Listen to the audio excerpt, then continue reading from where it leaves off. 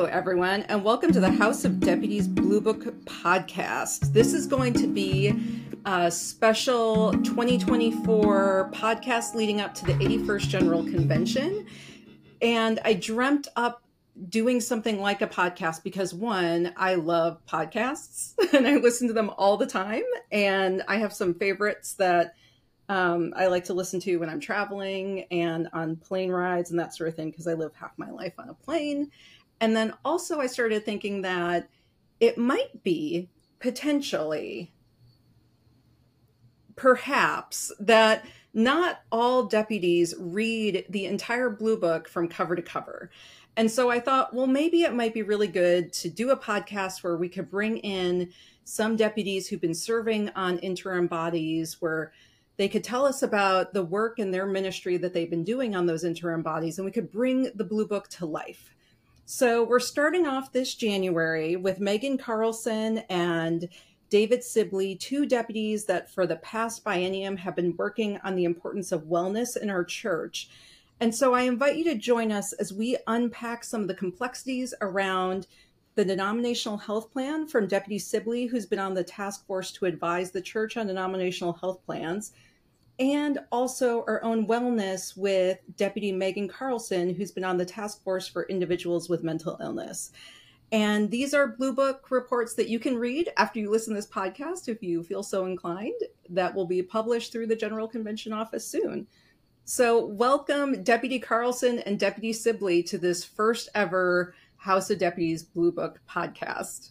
Thank you. Glad to be here. Thank you.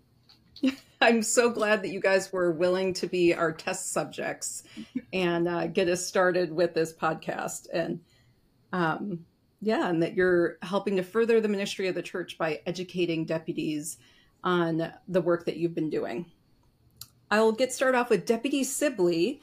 Tell us a little bit about yourself beyond that you are an Episcopal priest from Walla Walla, Washington, and tell us a little bit about the diocese you're in and the ministry that you have. It's funny, I've heard that intro of an Episcopal priest from Walla Walla, Washington before somewhere. Yes, my name is David Sibley, and I do serve as the priest at St. Paul's Church in Walla Walla. I'm in the Diocese of Spokane, which is the eastern portion of the state of Washington and the panhandle of the state of Idaho. If it's in Pacific time in Idaho, it's in our diocese. My context is a parish where there is not another full-time Episcopal parish with a full-time cleric within 50 miles of us. Walla Walla is relatively remote. We're not tiny, but we aren't huge. It's a town of about 36,000 people, all in all. And I'm serving in a diocese that has a relatively few parishes that have full-time priest or even part-time lay staff. It seems a little bit strange in the year 2024 to say that my context is out on the frontier. But as you drive across the Palouse and across the eastern slopes of the Cascades, you see that the distances here are vast and the communities that we serve are small. And that was a lot of the context that I brought to the work on the interim bodies looking at the denominational health plan. Oh, thank you, David. And I forgot to ask our fun icebreaker question. So I'm going to ask David, then I'll get to you, Deputy Carlson. So for our icebreaker question for this podcast, what is a favorite song that you listened to in your teenage years that you still rock out to when no one's around? You know, this is really difficult because I listened to way too much NPR in my teenage years, which is not known for playing bops. So I'm going to reject the question and substitute my own and move it up to college. And Guster's whole album, Lost and Gone Forever, remains a bop. And it's like 20 or 30 years old at this point, probably 20 years old, 25 years old. But any of the music on that album I could absolutely rock out to and tend to sing in the car when there's no one watching. Excellent. So this is music that your infant daughter Nora, or toddler daughter Nora at this point, probably Yeah. would know. Yes. Not yet, because when we are in the car together, we get to listen to children's songs in Arabic and other assorted and sundry things from my very strange family. But the day is coming. Soon, soon. Deputy Megan Carlson, will you tell us about a little bit about yourself, what diocese you're in, your ministry, and your teenage favorite song to rock out to? All right. Well, thank you for having me today. I'm excited to talk about mental illness and general wellness in the church for this podcast. So I am Megan Carlson. I'm a deputy out of the Diocese of North Carolina, which is almost the entire state of North Carolina, except for where it's officially called the mountains and officially called the beach. So I like to think of it as we're the unfun part of North Carolina. I have grown up at St. Stephen's Episcopal Church in Durham, North Carolina, which is about equal distance from UNC and Duke, which are both have major medical centers. So I've grown up sort of in that medical, like none of my family is in the medical field, but that notion of being in and around medical professionals all my life, medical professional, like my doctor attended the same church that I did, which my parents, or pediatrician, which my parents were thrilled about. So as we're talking about, I am lay leadership in the church. I just this past Tuesday, so about a week ago now, was elected as a warden of the church. So I'm excited to start. Congratulations! Advancing my lay leadership in ways, and really looking at the national level for things that are national level and local for things that are local level. So I'm excited to sort of start. Are you the youngest warden your church has ever had then? If I am, it's probably only by a few months. I had a friend of mine who I pushed to get on vestry, and then she ended up being warden. And she was nice.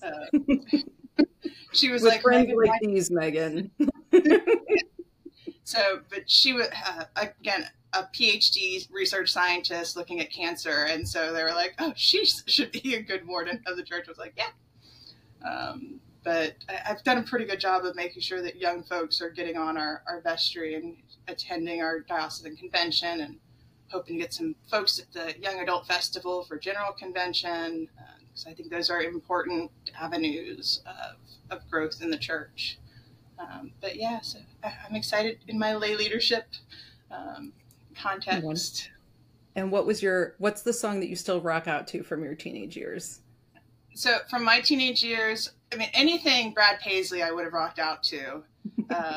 But the song that we would turn up in the car, regardless of like where we were or like what else was going on in a conversation, was Dust on the Bottle by David Lee Murphy, which is about a homemade winemaker, which, for a fun fact about me, I am leading an initiative to create a ministry around making wine in the church context.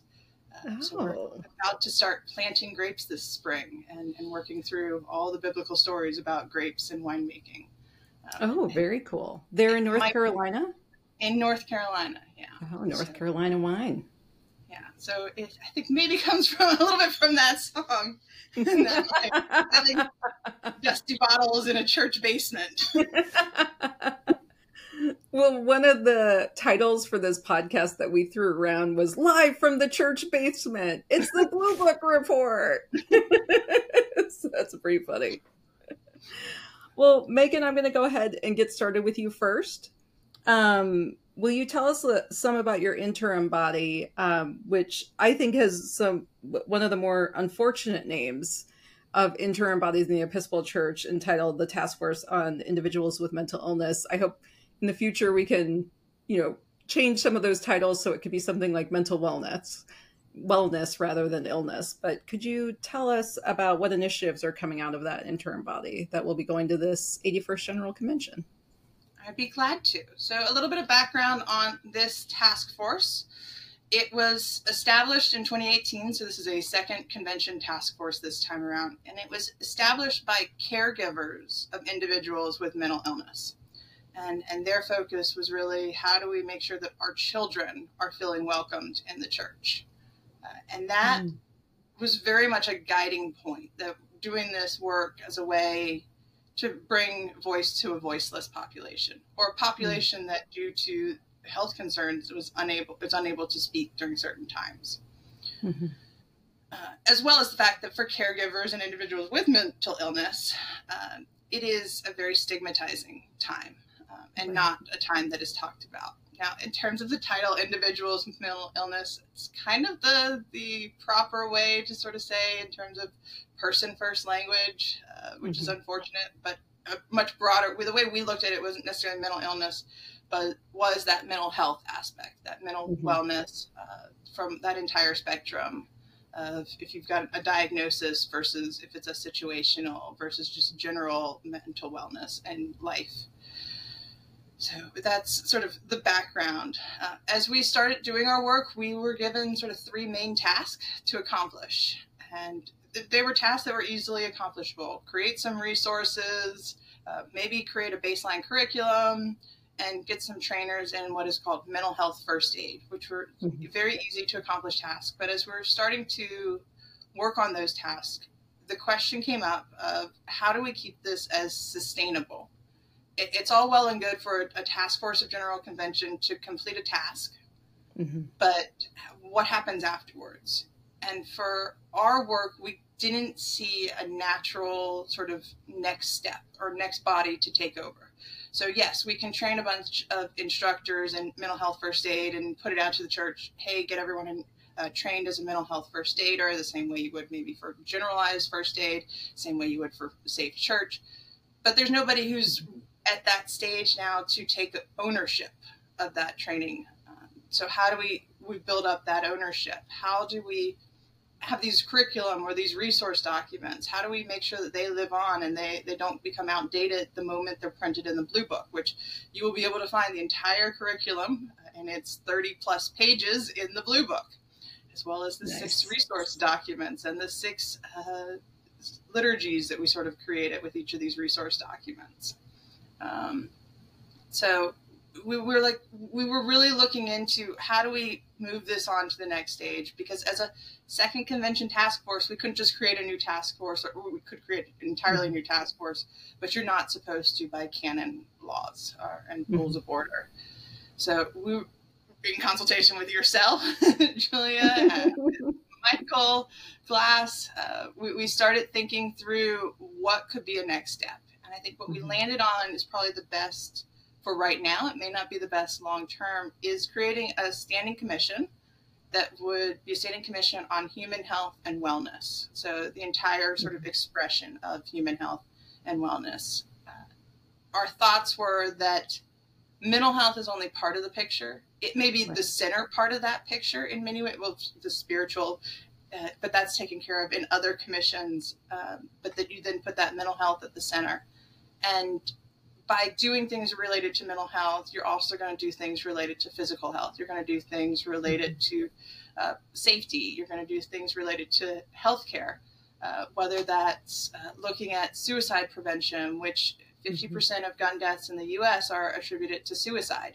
So if you really want to look at gun prevention and reducing deaths by guns, it is looking at suicide, which again goes back to that mental health component. And I do want to shout out to the Keep Watch program in Atlanta for what their work is doing.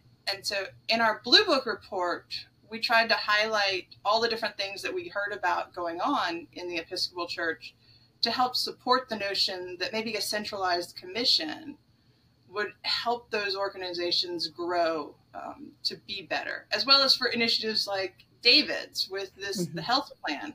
I'm sure he can talk to this much better, whether or not he had someone within the church that he could really talk to, or that his group could like cling to. I'm looking at other task force that we were looking at other task force around and that are often created, things on like migration and immigration, and that being part of human health and wellness. But again, centered on that mental health theme and just really thinking about just generalized health. So that's our big push, as well as continuing the mental health curriculum, mental health first aid, and church-wide just generalized training in service to potentially making it as big an issue or as central to teaching of new clergy as Safe Church, or anything we're doing with racial reconciliation. Yeah, that is so important. That is where you all and your task force is really challenging the 81st General Convention to look into our baptismal covenant and the seeking and serving Christ in all persons, in that sense of breaking down the stigma around mental health, but also in this overall wellness. One of the things that was really interesting when I was able to sit with you all on the task force and then continue to partner with you throughout this biennium was looking at the history of resolutions and task forces and initiatives around mental health and human wellness and that sort of thing. We've had a standing commission in the past on human wellness that we then dismantled, which is fine. Standing commissions can come and go. But it was also really interesting to see this massive influx of resolutions, I think particularly since the pandemic, around mental health. And since in current culture, we're sort of destigmatizing to some extent mental health. And I'm so supportive and so excited and hopeful about the Standing Commission on Human Health and Wellness. And I really appreciate your leadership in that task force and that task force's leadership going into General Convention. And on that note, since Megan was kind of referencing you, Deputy David Sibley, do you want to tell us about your interim body and what you all are bringing? Buckle up, everyone. We're about to go into the deeply entrancing world of health insurance. So a lot of this started years ago, but at last General Convention, the convention decided that we needed to take a thorough examination of how we provision health care for clergy and lay employees of the church. If you look at your average congregation's budget, you're going to find that generally there are two things that drive a congregational budget. The first is buildings. That's a fixed cost. It comes with the territory. But generally more than buildings, staff is your single greatest expense. Staff salaries, staff pensions, or staff retirement. And if those staff are working over a certain amount each year, staff health benefits. And if you go across the church, one of the things you find over and over and over is that the cost of health benefits is rising. That's not unique to the church, but the church certainly is really feeling the pressure as each individual congregation decides how they are going to do ministry in the years to come. These are the questions that inform, do we have a full-time parish administrator or not? Do we have a 3/4 time youth minister? Do we have a clergy person who is full-time or 3/4 time or below half-time or not? A big question for parish vitality is centered in the people who really do, through their employment, have a mandate to draw together all the leadership of the parish to make ministry happen.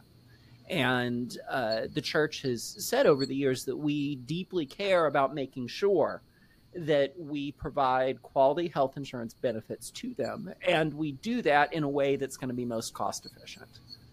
The problem is people's lived experience of this has varied dramatically across the church. People have noticed that they can go out to an individual market and perhaps get a much lower rate than we're getting through our pooled health care through the denominational health plan.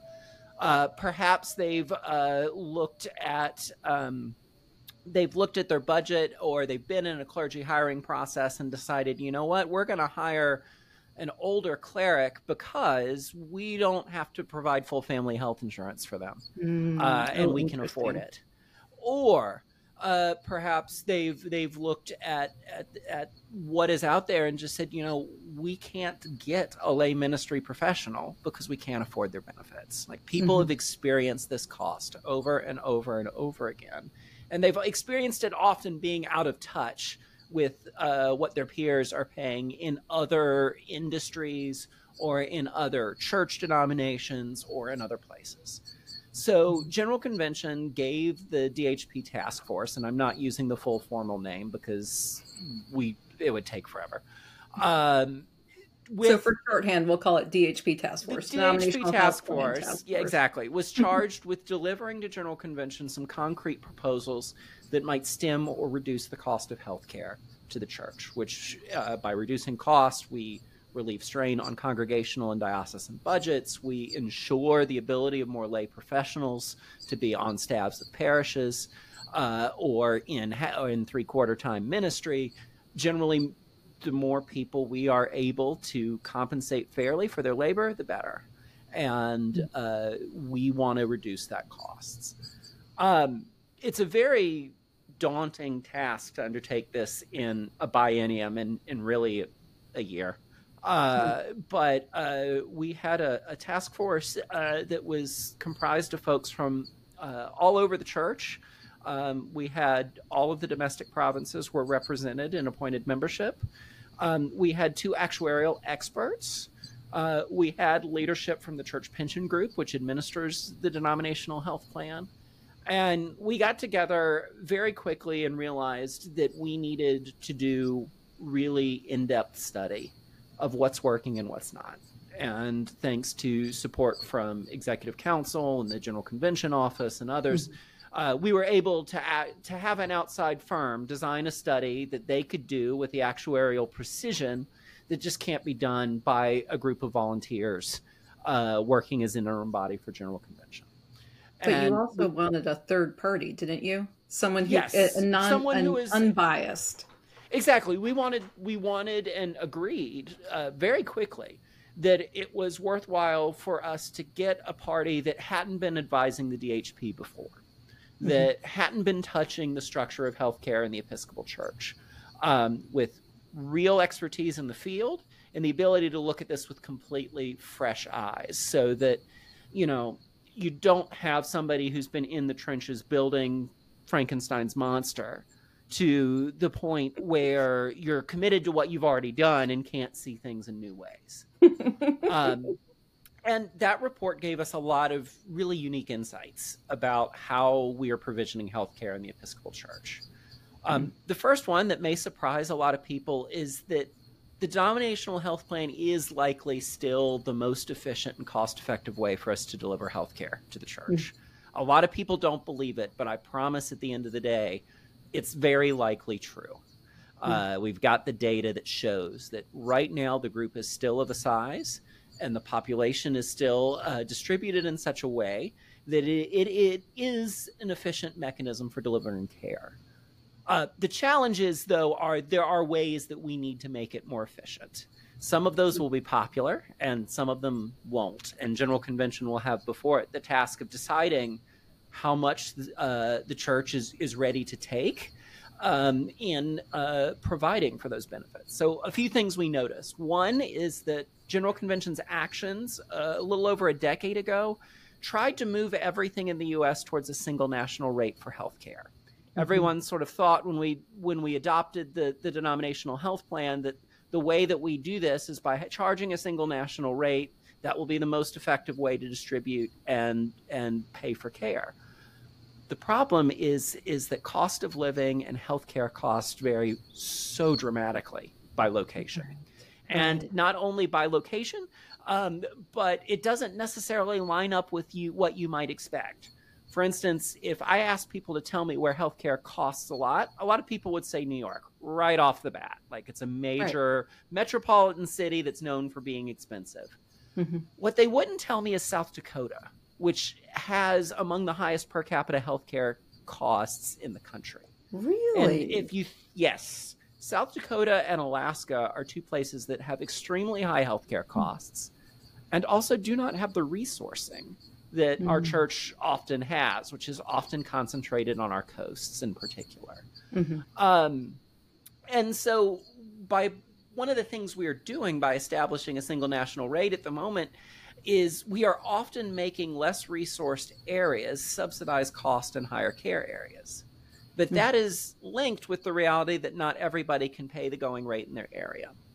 And so one of the things that we are proposing is that we start setting a benchmark in the DHP based on both the prevailing cost of care in an area and a given body's ability to pay. We can use the interdependency of the church to help weigh out some of those rough edges, but while also noting that we can't be asking each part of the country to subsidize at a rate that is not in line with the prevailing cost of living. Another thing that we discovered is, boy, you Episcopal employees love rich benefits. And everybody does. And in a civilized world, we would have the most efficient entity to deliver health care to people, and that would be a single payer system through the government. It is the most efficient way to deliver health care at scale and at good cost. But we do not live in that world. And in the absence of that world, people want rich benefits at the lowest possible cost. One of the things we discovered is that in our richest top 2 plans that are offered through the medical trust, those plans are being subsidized heavily by some of the less rich plans in the medical trust. And the challenge of that is fundamentally, I think, a justice issue. Because generally speaking, if you are not in a rich healthcare plan, it's because you can't afford it, not because you don't want it. If you have no deductible on the year and very, very low out-of-pocket costs, that plan costs more, but you have to pay for it. Whereas if you've got a higher deductible and higher out-of-pocket costs, that plan costs less and you don't pay for it. But very few people, if they cost the same, would not choose that richer plan. And so it's fundamentally an issue of justice that we have to really look at when people who are not able to afford higher and richer plans are functionally subsidizing those rich plans. Right? If you are in a parish with a constrained budget and your lay employee or your professional is on a high deductible health plan because that's what's affordable, some portion of your premiums right now are in fact gravitating to other places that have richer health plans. And so one of the recommendations we're making, and we know it will be controversial, is that the richest health plans need to move towards paying for themselves, that the rates for those rich health plans need to be set in such a way that the people that can't afford them are not subsidizing them. That is a reality that we're seeing happen at scale across the church in every location. Wow. One of the final things I'm really excited about that we did is really a credit to the work of Bishop Susan Brown Snook of San Diego. Early on in our work, we started hearing reports about healthcare, especially to indigenous clergy, not meeting the standards that we need.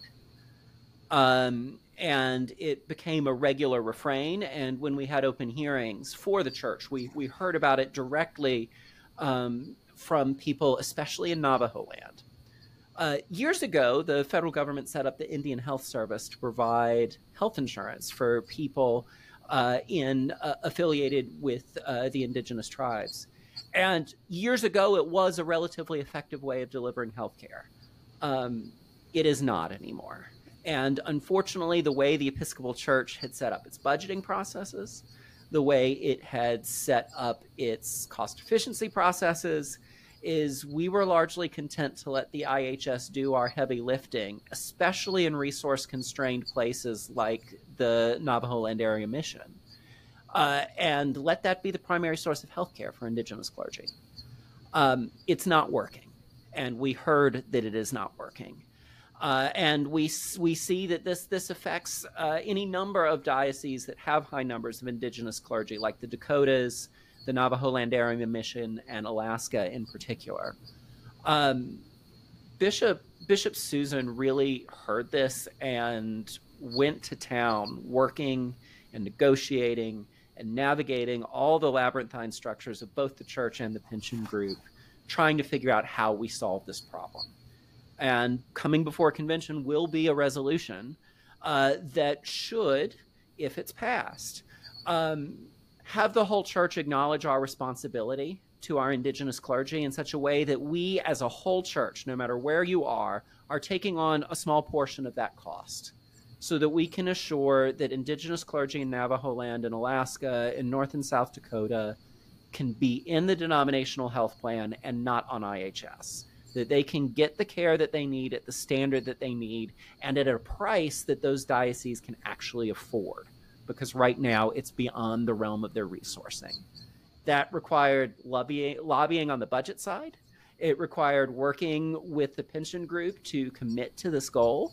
And one of the most exciting things is from the work of the interim body, even before we gather in convention, Executive Council and CPG worked together, heaven forbid, to make sure that in Navajo land, those clergy are insured now. Right now. Yeah. We found the money for it. Yep. We got them enrolled. It is happening right as we speak right now, and people are getting that care now. But to carry it forward beyond General Convention, we're going to need to adopt some of these changes, so that we are making the structure church-wide in such a way that all of us are acknowledging our dependence and our reliance on these clergy and their ministry, these lay professionals in their ministry, and making sure we are not shirking our responsibility to them and just willingly handing it off to substandard care provided by the federal government. So it's a real testament. Bishop Susan did incredible work to make this happen. And we believe the wider palette of changes that we are proposing also keep that structure sustainable into the future. So our goal here at the end of the day is not just to slash benefits. It's not just to cut cost. And that's what people are used to. But it's trying to cultivate the real kind of interdependency we require as a church if we are going to buy health insurance together. The understanding that I may be in the Diocese of Spokane, but I have something at stake in Navajo land. Or I may be in the Diocese of Long Island, but I have something at stake in the Diocese of Iowa. That we care for one another within the boundaries and the resources that we have to do it, while also making sure we are being fair and making sure that no particular part of the church is getting access to resources or care that other parts can't. So it's been incredible work the task force has done. I'm really hopeful General Convention will pass this. Again, you muck with people's benefits and there's no telling what will happen.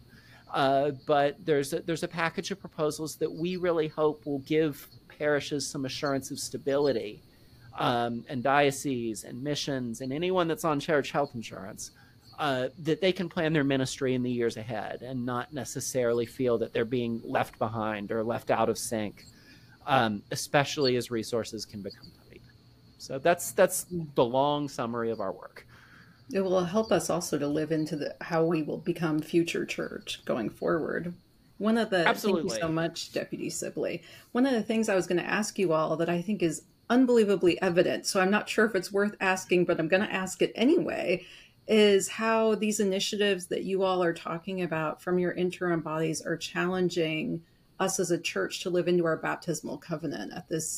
These initiatives that are coming into the 81st General Convention are challenging us to do all kinds of things around mental health and wellness, as well as what that means for the more technical side for the denominational health plan and finances. But do you all want to chime in and just go for it? We can have an open conversation. Yeah, I think at its core, my task force has been dealing with actuarial stuff, for lack of a better term. Megan has been able to look more at sort of qualitative wholeness and health and wellness. They both Certainly. Go to the same end. And one of the things I hear coming out of both of them is we have to ask ourselves, as we consider all these proposals, what we have at stake for the life and well-being of someone we may not know, we may not see, whose ministry may be dramatically different from ours, and decide whether we have something at stake in that.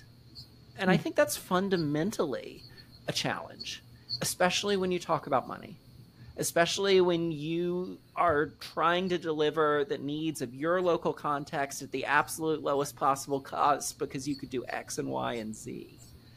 And I think it will always challenge us because it makes us step back and ask, okay, when I get right down to it, what is the ministry of my sibling in a completely different context, with completely different resourcing, with completely different needs, worth? And I think we get challenged any time that we are charged with answering that question.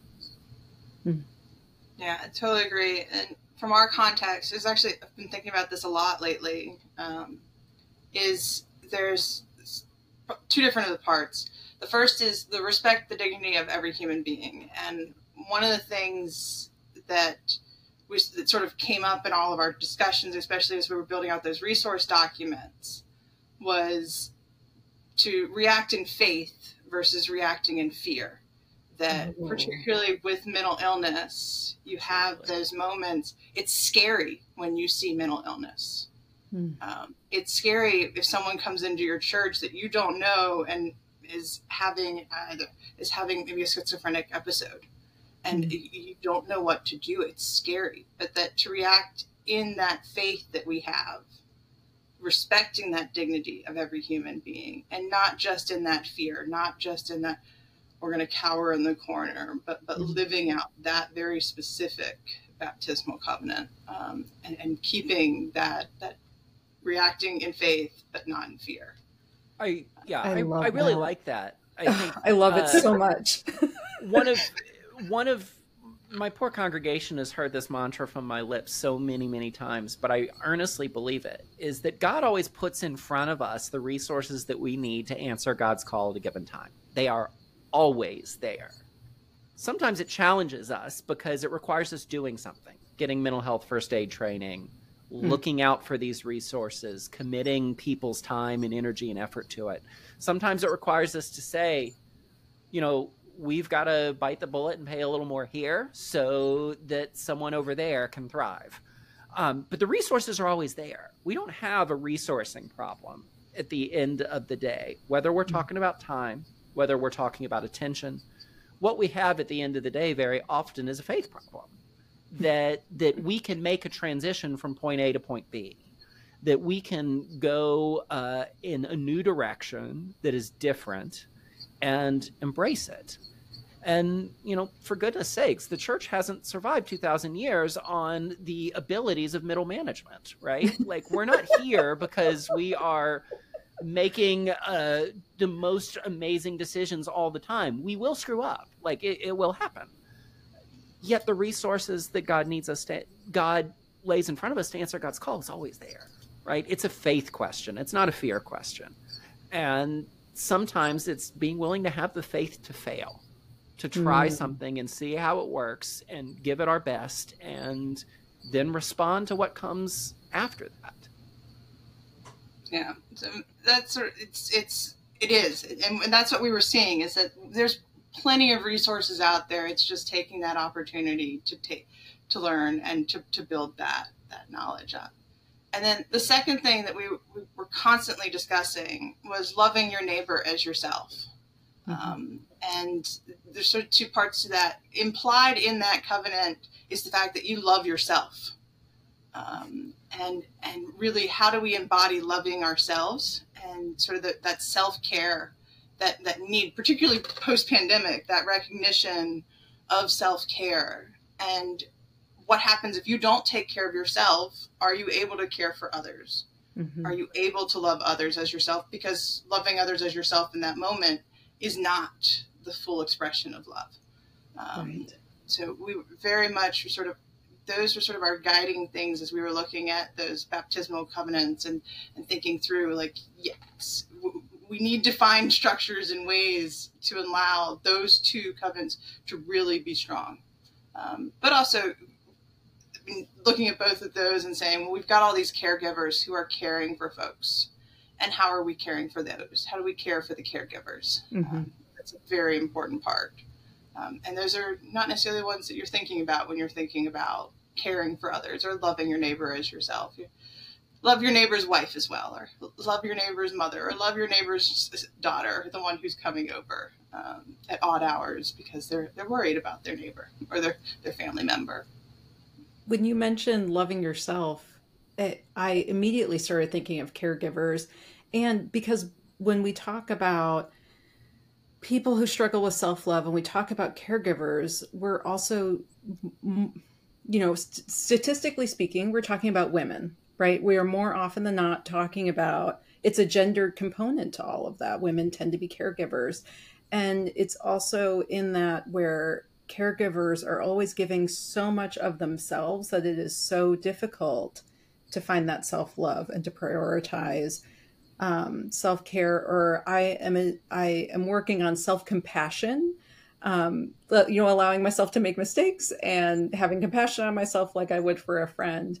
And I think that what you all are doing on this task force, or even modeling on the task force, what you will model at General Convention in this podcast, is already going to be so helpful to so many. I'm just so excited and inspired. I'm just so thrilled with how this first podcast is going. I'm grateful to Deputy Sibley and Deputy Carlson for being amazing first-time guests. And speaking of excitement, I want to ask, so what are you all most excited about coming up at this 81st General Convention in Louisville? It can be anything. Oh, and there are like 6 or something official ways of pronouncing Louisville. But I believe none of them are Louisville. Just a heads up. Deputy Sibley is shaking his head no, for those of you who can't see. But what are you most excited about? I mean, there's the completely self-serving and snarky answer is work on the DHP task force will be done. Like, I'm excited for that. It's been a lot of work. It will be a lot of work. I will be ready for some respite when it's done. General Convention is a locus of a lot for the church. There's a lot of emotion pinned on it. There is a lot of self-conception, a lot of energy. And it's one of those things that certain segments of the church love, and certain segments of the church absolutely love to hate. And yet they all get there. We all get there in the same room, and we do our thing. I think what I appreciate about General Convention, and have come to appreciate more and more, is that somehow, no matter how jaded or frustrated you may be, no matter how the legislative process has gone, no matter what is happening next, somehow, every time I have gone, I've been able to pick out somewhere, somehow, that the Holy Spirit worked her will in spite of our best efforts. And for me, the joy in General Convention comes in seeing that, right? That we will get in the weeds. There will be personality clashes. There will be politics. There will be all the messy stuff that happens when humans come together. It doesn't matter whether they're church humans or secular humans. There's always going to be mess when humans gather. But the thing that I find useful and meaningful and edifying and exciting is seeing that the Spirit works anyway, despite our best attempts to forestall it. And so for me, the excited thing is, I don't know what the thing will be. I just know that it will be there. And being able to find out what it is, whether it's our next presiding bishop, whether it's the way we do ministry in the next triennium and beyond, whether it's something that hasn't even hit our radar as a church yet. I have faith that God will do something. And that's what excites me at the end of the day, more than anything else. Faithful surprises. Yay. Oh, well, mine isn't quite as eloquent. I'm also realizing that I should probably tell folks that I'm fairly young on this podcast. I can't exactly see that. I do not know how to respond to that remark. This is hitting me right to my core. We're all versions of young in some capacity. But yeah, go ahead, Megan. So this will be my second official convention as a deputy. My first one was the COVID convention. Prior to the COVID convention, I went as a young adult for the Young Adult Festival in Austin. where I was injured right before coming. So I was hobbling around on a cane for a week in Austin. So I am excited for a convention where I am healthy. I'm excited for a convention that is a full expression of convention, because the COVID convention was not exactly that. Right. It was definitely, we knew that we needed to meet as a body, and we met as a body, and we met as a body, and we essentially ate, slept, and drank in that convention room. So I'm looking forward to it being a little bit more relaxed this time around than it was the last time, as well as bringing back the hall of exhibitors, because I do find that to be a wonderful chance for all the different ministries of the church to sort of come together in a fantastic way, and you can just wander around this hall and learn so much about everything that's going on in a way that, like, yeah, you can maybe surf the internet, but there's just something about it just being in that room. And honestly, if you're Episcopal Comic-Con. Yes, that's the only way to describe it. Only reason I would hesitate is that I don't necessarily want a bunch of folks showing up in costumes, but they can. You do realize we're having Eucharist, right? Like there are costumes are part of the deal. I mean, you don't actually see folks dressing up as their favorite saint. Right. I love that. I try to do that. I don't know, maybe we start something. But so I'm just excited to see sort of a more, I hate to use the term normal, but a more normalized convention experience. The big family reunion. Yeah, big family reunion. And really bringing back more of that party atmosphere. Not that like we're partying constantly, but that excitement, that feeling of like this is a joyful thing to do versus I think the COVID one was a little bit of a downer. The celebration fiesta was missing from the COVID convention. Yeah. So I am excited for that. I'm also excited to see. This is my first time on a task force, and to see that work sort of come to fruition and to watch it work through the process from legislative committee onto the floor, and then. I think most of our resolutions, who knows if they're going to end up on the consent calendar, if they're going to actually get to be presented.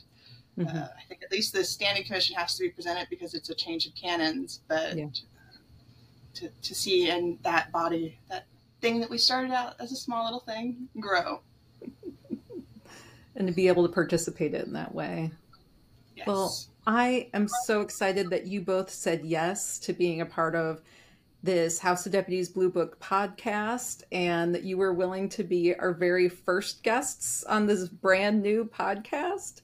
I've been sort of like what Deputy Sibley said, looking for signs of the Holy Spirit each day. And I read something to look for glimmers throughout your day. So you all have been a huge glimmer of my day today, coming in here and being a part of this and helping to connect and educate the House of Deputies on what's going to be coming toward us as we are in Louisville at the 81st General Convention, and bringing the Blue Book to life, in addition to what Deputy Scott Gunn will do. So we'll just all be very well educated on the Blue Book and the issues that are coming before this 81st General Convention. And educated deputy is a fabulous deputy. So thank you all for being here with us. I appreciate you taking the time, and I look forward to seeing you in Louisville. For 100 years, the generous donations of Episcopalians and supporters to the Good Friday offering have helped the Christian presence in the land of the Holy One to be a vital and effective force for peace and understanding among all of God's children. A lifeline of hope in times of genuine need in years past, the Good Friday offering continues to support churches, medical programs, and schools today. Now, more than ever, we celebrate the centennial of this historic fund. Your support is needed. Give online at iam.ec/Good Friday offering or text GFO to 91999. The Good Friday offering, celebrating a century of gifts and rejoicing in 2,000 years of good news.